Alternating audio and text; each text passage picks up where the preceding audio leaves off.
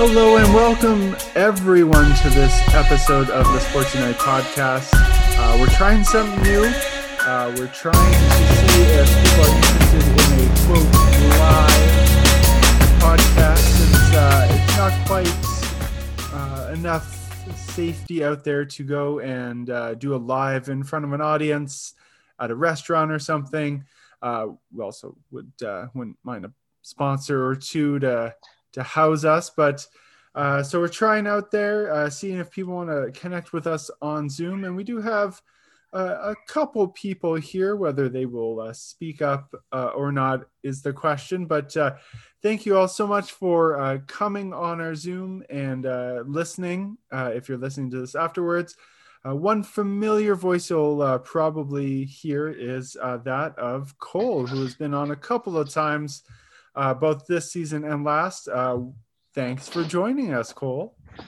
Always happy to be here, Justin. Thank you so much. We will try this again later on. We have some great discussion questions that we'll save for when we get more of an audience. But we do have some news that will unite us all. The main reason why we have this podcast is to spread positivity and show all the positive things that come from sports and everything associated with that. Although the first story isn't quite so uplifting, but baseball is back, which is a very exciting thing. It's probably the most excited I've been for baseball to return. It's because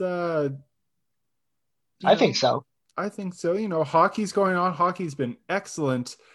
But some nights when your team's not playing and some bad teams are playing, you need something else to watch. You need something else to watch. And baseball always means when baseball comes back, spring is here, and that means winter is pretty much done. I say that, and you can get 3 snowstorms in the month of March, April, even into May here in Canada. But besides the point, that is A-okay. It means spring is here. Many experts have started to put out their odds of what teams might make the playoffs or might win. According to Fangraphs, they are not a big fan of one team in particular, and that is the Baltimore Orioles, because they gave them a 0.0% chance of making the playoffs. They're the only team not to have at least a 0.1% or 0.9%. They have 0.0% chance of making the playoffs. Is that a little too harsh? I mean, I think a little. Or is that like they haven't setting done many big expectation trades, because they're not supposed to be good? I guess you never know with baseball. I mean, you could probably tell looking at some of the other lineups compared to them, but I guess you can't do any worse than what they're predicting. Right? You can only go up from there. We have essentially what might be the greatest volunteer position ever. Mike Babcock is heading back to coaching and heading back to Saskatchewan to be the head coach of the University of Saskatchewan Huskies for the next 2 years on a volunteer basis. The school is saving themselves a ton of money. Of course, he's still getting paid from his last NHL contract. So is this the best volunteer a school could ever ask for? I think so. I mean, who would have thought Mike Babcock come into the Canadian University and coaching? But I don't know. I guess you got to build yourself back up after the last few seasons with the Leafs. Well, I think that's his ultimate, is to get back to the NHL. But many great coaches and players have played in the U Sports realm. Many kids who play a year or two in the OHL, WHL, QMJHL, if they get injured or they're not getting good playing time, they will go to play in the U Sport, get a degree, play 4 years of hockey. Sometimes that's the end of your career professionally, but sometimes not. So having such a high caliber coach teaching young players can only benefit the Canadian U Sport system, the Western League, and Absolutely. it starts right now because you got to start recruiting. There's no playing right now, but you got to start recruiting. You're going to have lots of players with eligibility still because they didn't play this year. And then you're going to have a huge drop off when you have double or even triple people graduating or not having enough eligibility left. You got to fill those gaps. Yeah, and I mean, what better way to recruit than come play for Mike Babcock? Like, okay, And curling, the curling bubble is underway with the woohoo! Scotties being played right now. And one kind of sad story to come out of it, but putting a positive spin, Team Saskatchewan has one extra team member with them this year. Back in October 2019, a promising young curler, Ali, tragically passed away from complications after giving birth to her third child. She was only 30 years old and a very high-level competitive curler, and her dream was to represent her province at the Scotties. Unfortunately, she never got to reach that dream and participate at the National Curling Championships. But this year, her team, Team Anderson, is there, and they brought her jersey jacket, and it's there with them at ice level. They feel her spirits as the team competes, and it's kind of a great way to honor a promising young curler that didn't quite make it to the national championships, but probably would have one day. Wow, that's absolutely an amazing story. Very tragic, but glad to see how they're honoring her for this year's championships. 47 days after heart surgery, King Henrik is on the ice and beginning the process of returning. Now, he won't be playing this season, but September is only half a year away, basically, and he's looking good. Still handsome as ever. But he looks like he will suit up next year for the Capitals, and they definitely need some goaltending help this year. So it's going to be a good welcome sight for them next season. That'd be amazing if he could make that comeback already. I mean, the fact that he's already on the ice is a great progress on that. And the Capitals definitely need that help. Ovi and the boys need a little more goaltending. Back to curling in the bubble, we now have a new GOAT of curling. Do we even start that discussion? But why not? Every sport's got one. Jennifer Jones has become the all-time win leader at the Scotties, and that's just at the Scotties, after besting the old record held by Colleen Jones, no relation. Record was 153. And that's she just beat that, and there are more games to be played, so it's just going to grow. That's 153 insane. wins at the Canadian Championships is just bonkers to think of. That's unheard of. I mean, only she can do that, and who knows how many wins she'll end up with at the end of this, even this season. Right? And firstly, you have to consistently keep getting to that championship, which also means you have to keep winning to represent your province to make it to that championship. And you have to be good. You have to constantly win. You always have to be on your toes, because one or two bad curling matches, and that's it. You're toast. Yeah, you're toast. So if you don't watch curling, or not very popular in your country, watch the curling. The Canadian Women's Championship, the Scotties, are on right now. Look for Team Manitoba and look for Jennifer Jones, because you're going to watch a masterclass in curling. So let's look at her resume. She's from Manitoba, born in Winnipeg. She's made it to the Canadian Championship or the Scotties as they're known, 16 times since Wow. 2002. So for the past 20 years, she has made it to the Scotties 16 times. That's an 80% chance that Jennifer Jones will be at the Scotties either representing Manitoba or being Team Canada. Because at our curling championships, if you won the last year's, you don't have to requalify. You make it as representing Team Canada at the curling. It's very unique for the sporting world. I mean, if that doesn't define a GOAT in a sport of curling, you can't. There ain't one then. She is it.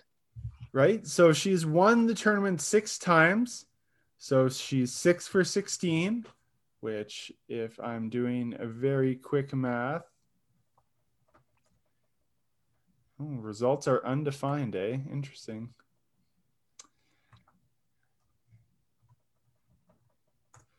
She has a 37% win ratio for the Scotties, where, I mean, really, you don't get anything greater. I guess Tom Brady has a better percentage, but still, you can't argue with that. And she's represented Canada at the Olympics one time, winning gold. So that's the other thing too, is you have to win the Olympic qualifying tournament to represent Canada. You don't just get chosen to be Team Canada for curling. So once every 4 years, they have a tournament. You have to get, you either have to win or get invited to that tournament. So she's been able to win it once. And when she didn't waste her chance by winning gold when she did represent Canada. That just goes to show you her dominance in the sport. And we're going to head to our Olympic countdown. We're getting ever so close with baseball starting. Spring is on the way. That means we're slowly inching our way towards the summer, which means Olympics.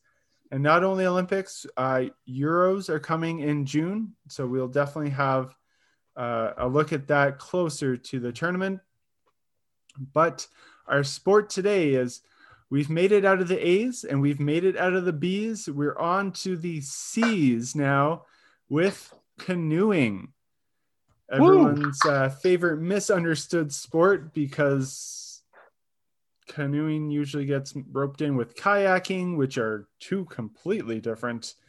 But there are two different events in the canoeing realm. There are slalom, which I feel like more people might recognize because you have to build your slalom course and add kind of rapids, and it's downhill, and there are little kind of poles hanging from the sky, it might look like, and you have to fit in between them.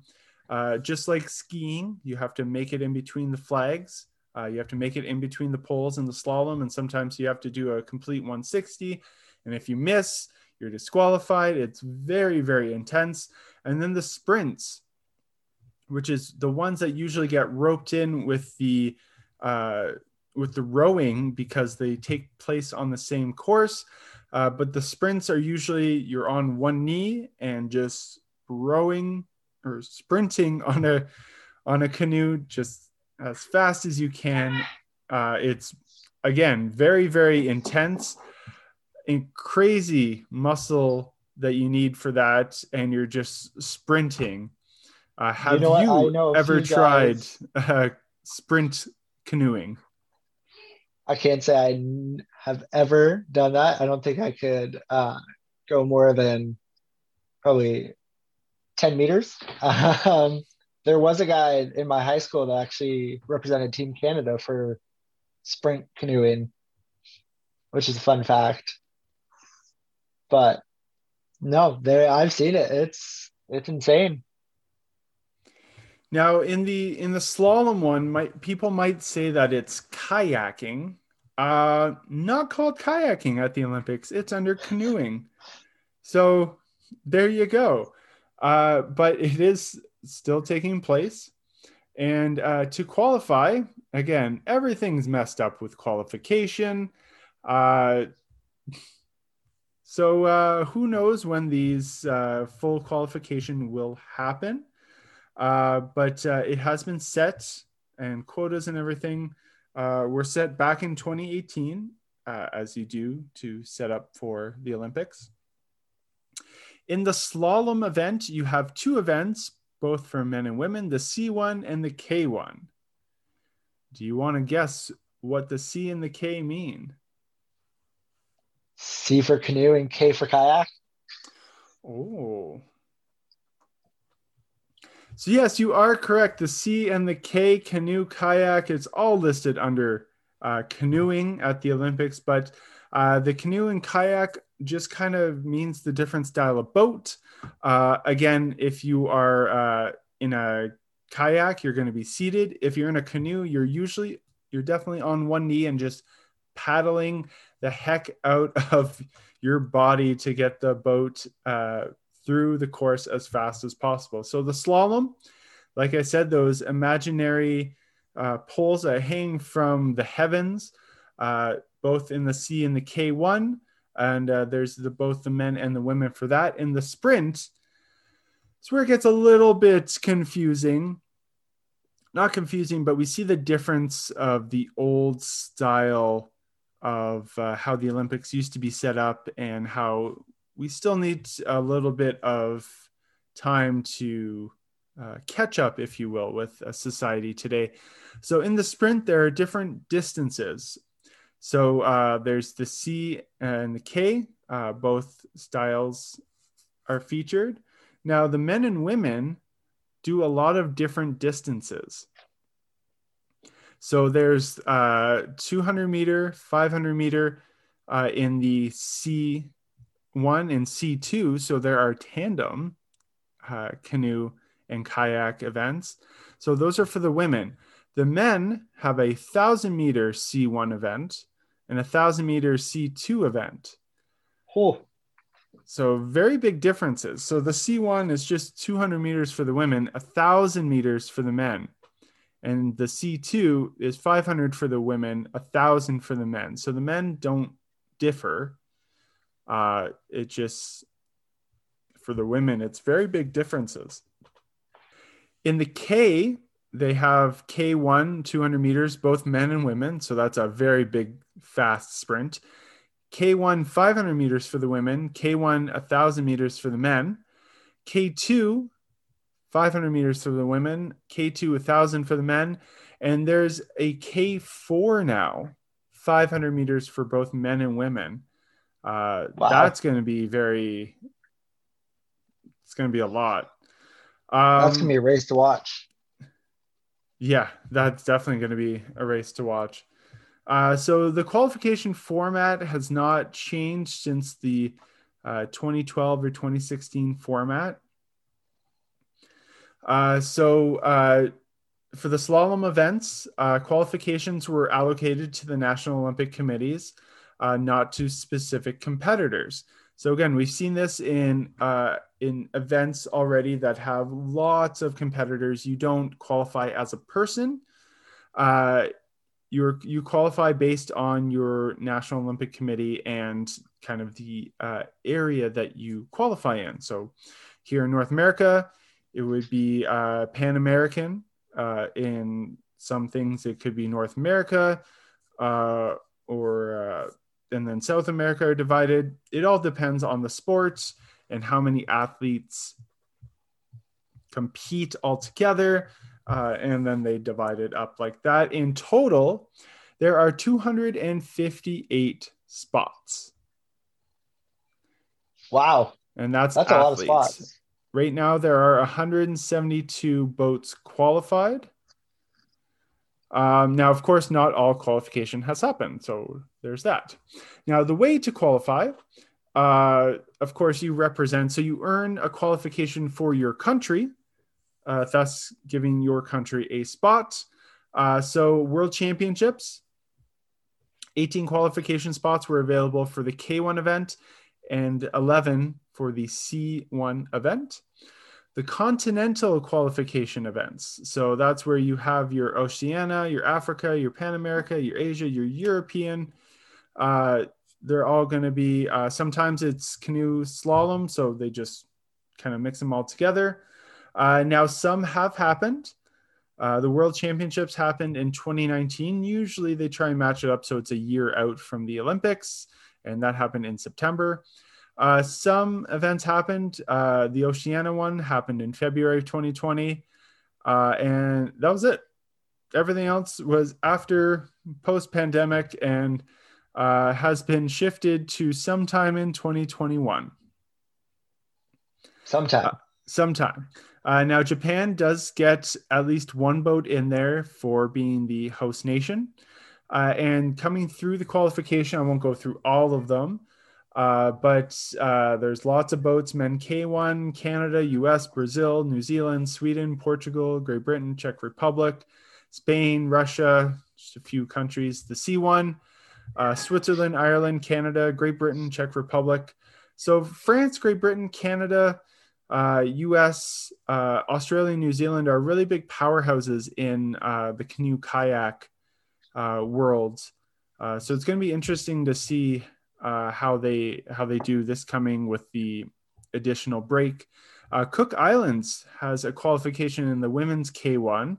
It's a country you don't really see in this type of event, but good to see that their other nations are coming up and qualifying. Andorra, another one as well.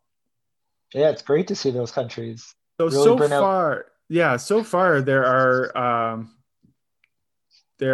not every position is filled. So there's still 4 championships to be had. So those are the continental championships. And then there are invitations that the Olympic committees get, and then reallocation, because you can only qualify so many boats based on your National Olympic Committee. So like I said, qualifications are only given to specific countries, and you can only have so many. So if you have more, so if Canada qualifies 18 times, you're not sending 18 teams to the Olympics. So if Canada fills its allotment of 6, same thing with the United States, then maybe at the Pan American Championships, if Mexico or Brazil or Chile finishes 4th, and Canada, US finish 1, 2 in a race, those qualifications trickle down to the next base place team that isn't filled. Is that fair? That's how it is.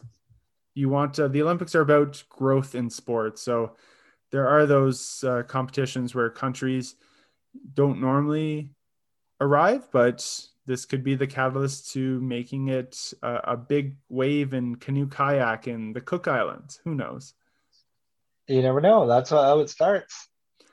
In the sprints, National Olympic committees are limited to 1 boat per event, and 6 and 6 for men and women for the kayaking. So qualification, you have to qualify, obviously, allowing that country to participate. And again, it goes to the country, not the paddler or team of paddlers. So the way to qualify, again, is the World Championships, or you can qualify through the World Cup.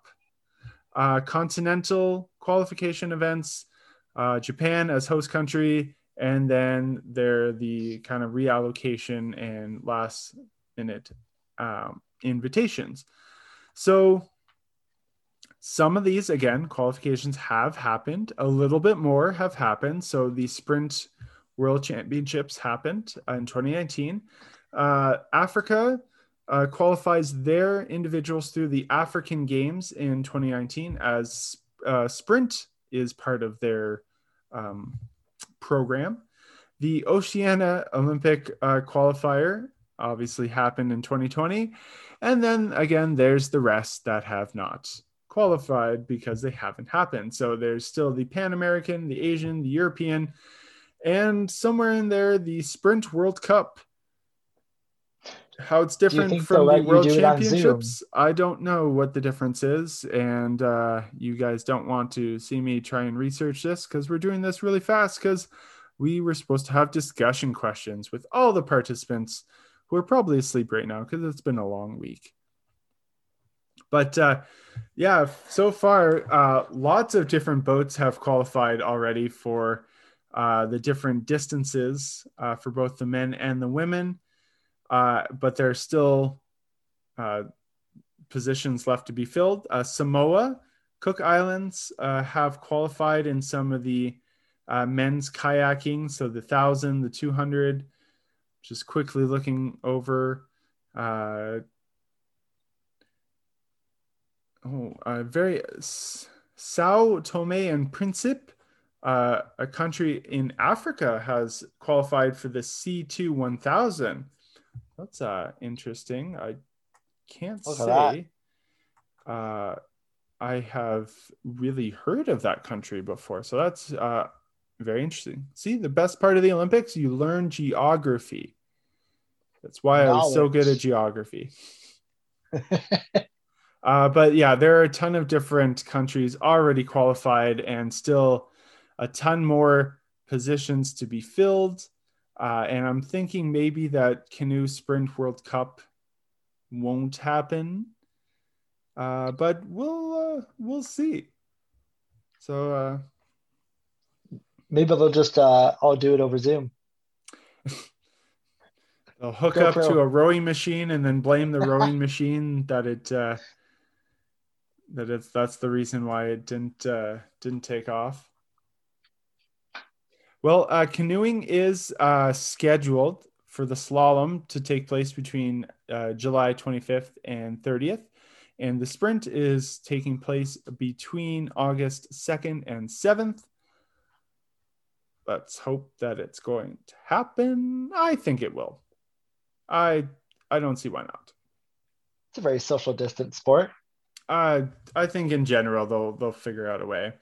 Canoeing Oh, has absolutely. been at the Olympics consistently since the 1936 Berlin Games.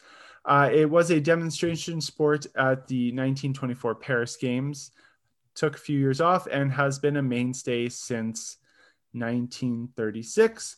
Of course, the different distances and sprints and canoe kayaking, that has obviously been different. Some of them appearing in the 72 games and the 4, and many of the women's events are new this year for the 2020. Yeah, canoeing is pretty much, the slalom is very new, only being featured first at the 72 games, taking a break, and has been part of the program since 92. So the slalom is still fairly new for the Olympic program, but the sprints have been around different distances since 1936. Germany, powerhouse at the canoe kayak, same thing with Hungary. They're the top two in the medal count with 70 and 80 altogether total. Yeah, lots of European countries are very good at the rowing. And New Zealand, Australia too, up there as well. Canada, United States, 24 and 16 medals. Great Britain, 17. So it's very much a European dominated sport. I feel like I see that with how rowing and things like that is huge in the European compared to like Canadian and US. And we won't go through all the medal winners for the 2016. But again, in 2016, Germany held the top spot with 7 different medals, held the most as well with 4 gold. Spain and Hungary had 4 and 3. Great Britain had 4 as well, but finished in 4th because they didn't have as many gold medals. And yeah, lots of countries with 2 or 1. Well, that's going to do it for this experimental episode. What are some things you're looking forward to this weekend? Any exciting matches coming up? Gonna explore outside. Heard you're going back to the gym. Yes, I am. What are It's you about time. looking forward to the most this weekend? Well, definitely a few hockey games and some basketball games, and maybe start to think about March Madness coming up in a few weeks. It can never be too much planning going for that. Yeah, it's the tournament's gonna happen like we talked about. So it's you gotta plan really, really hard to get your bracket busted this year. So Yeah, that's gonna be on everyone's mind in the next couple of weeks as the bracket comes out and people get really frustrated on how badly they did. But they can blame it this time on the pandemic, so it's not their fault. yeah, absolutely. But hopefully get some nice sun and go out and get some fresh air this weekend. You never know. Well, thank you for everyone listening in secretly, not adding anything to the podcast, but logging on. And we'll be planning another one of these. Hopefully, more people can attend. We will save these discussion questions. Certainly a very interesting episode. But thanks all for listening. And don't forget to sport on. Woo!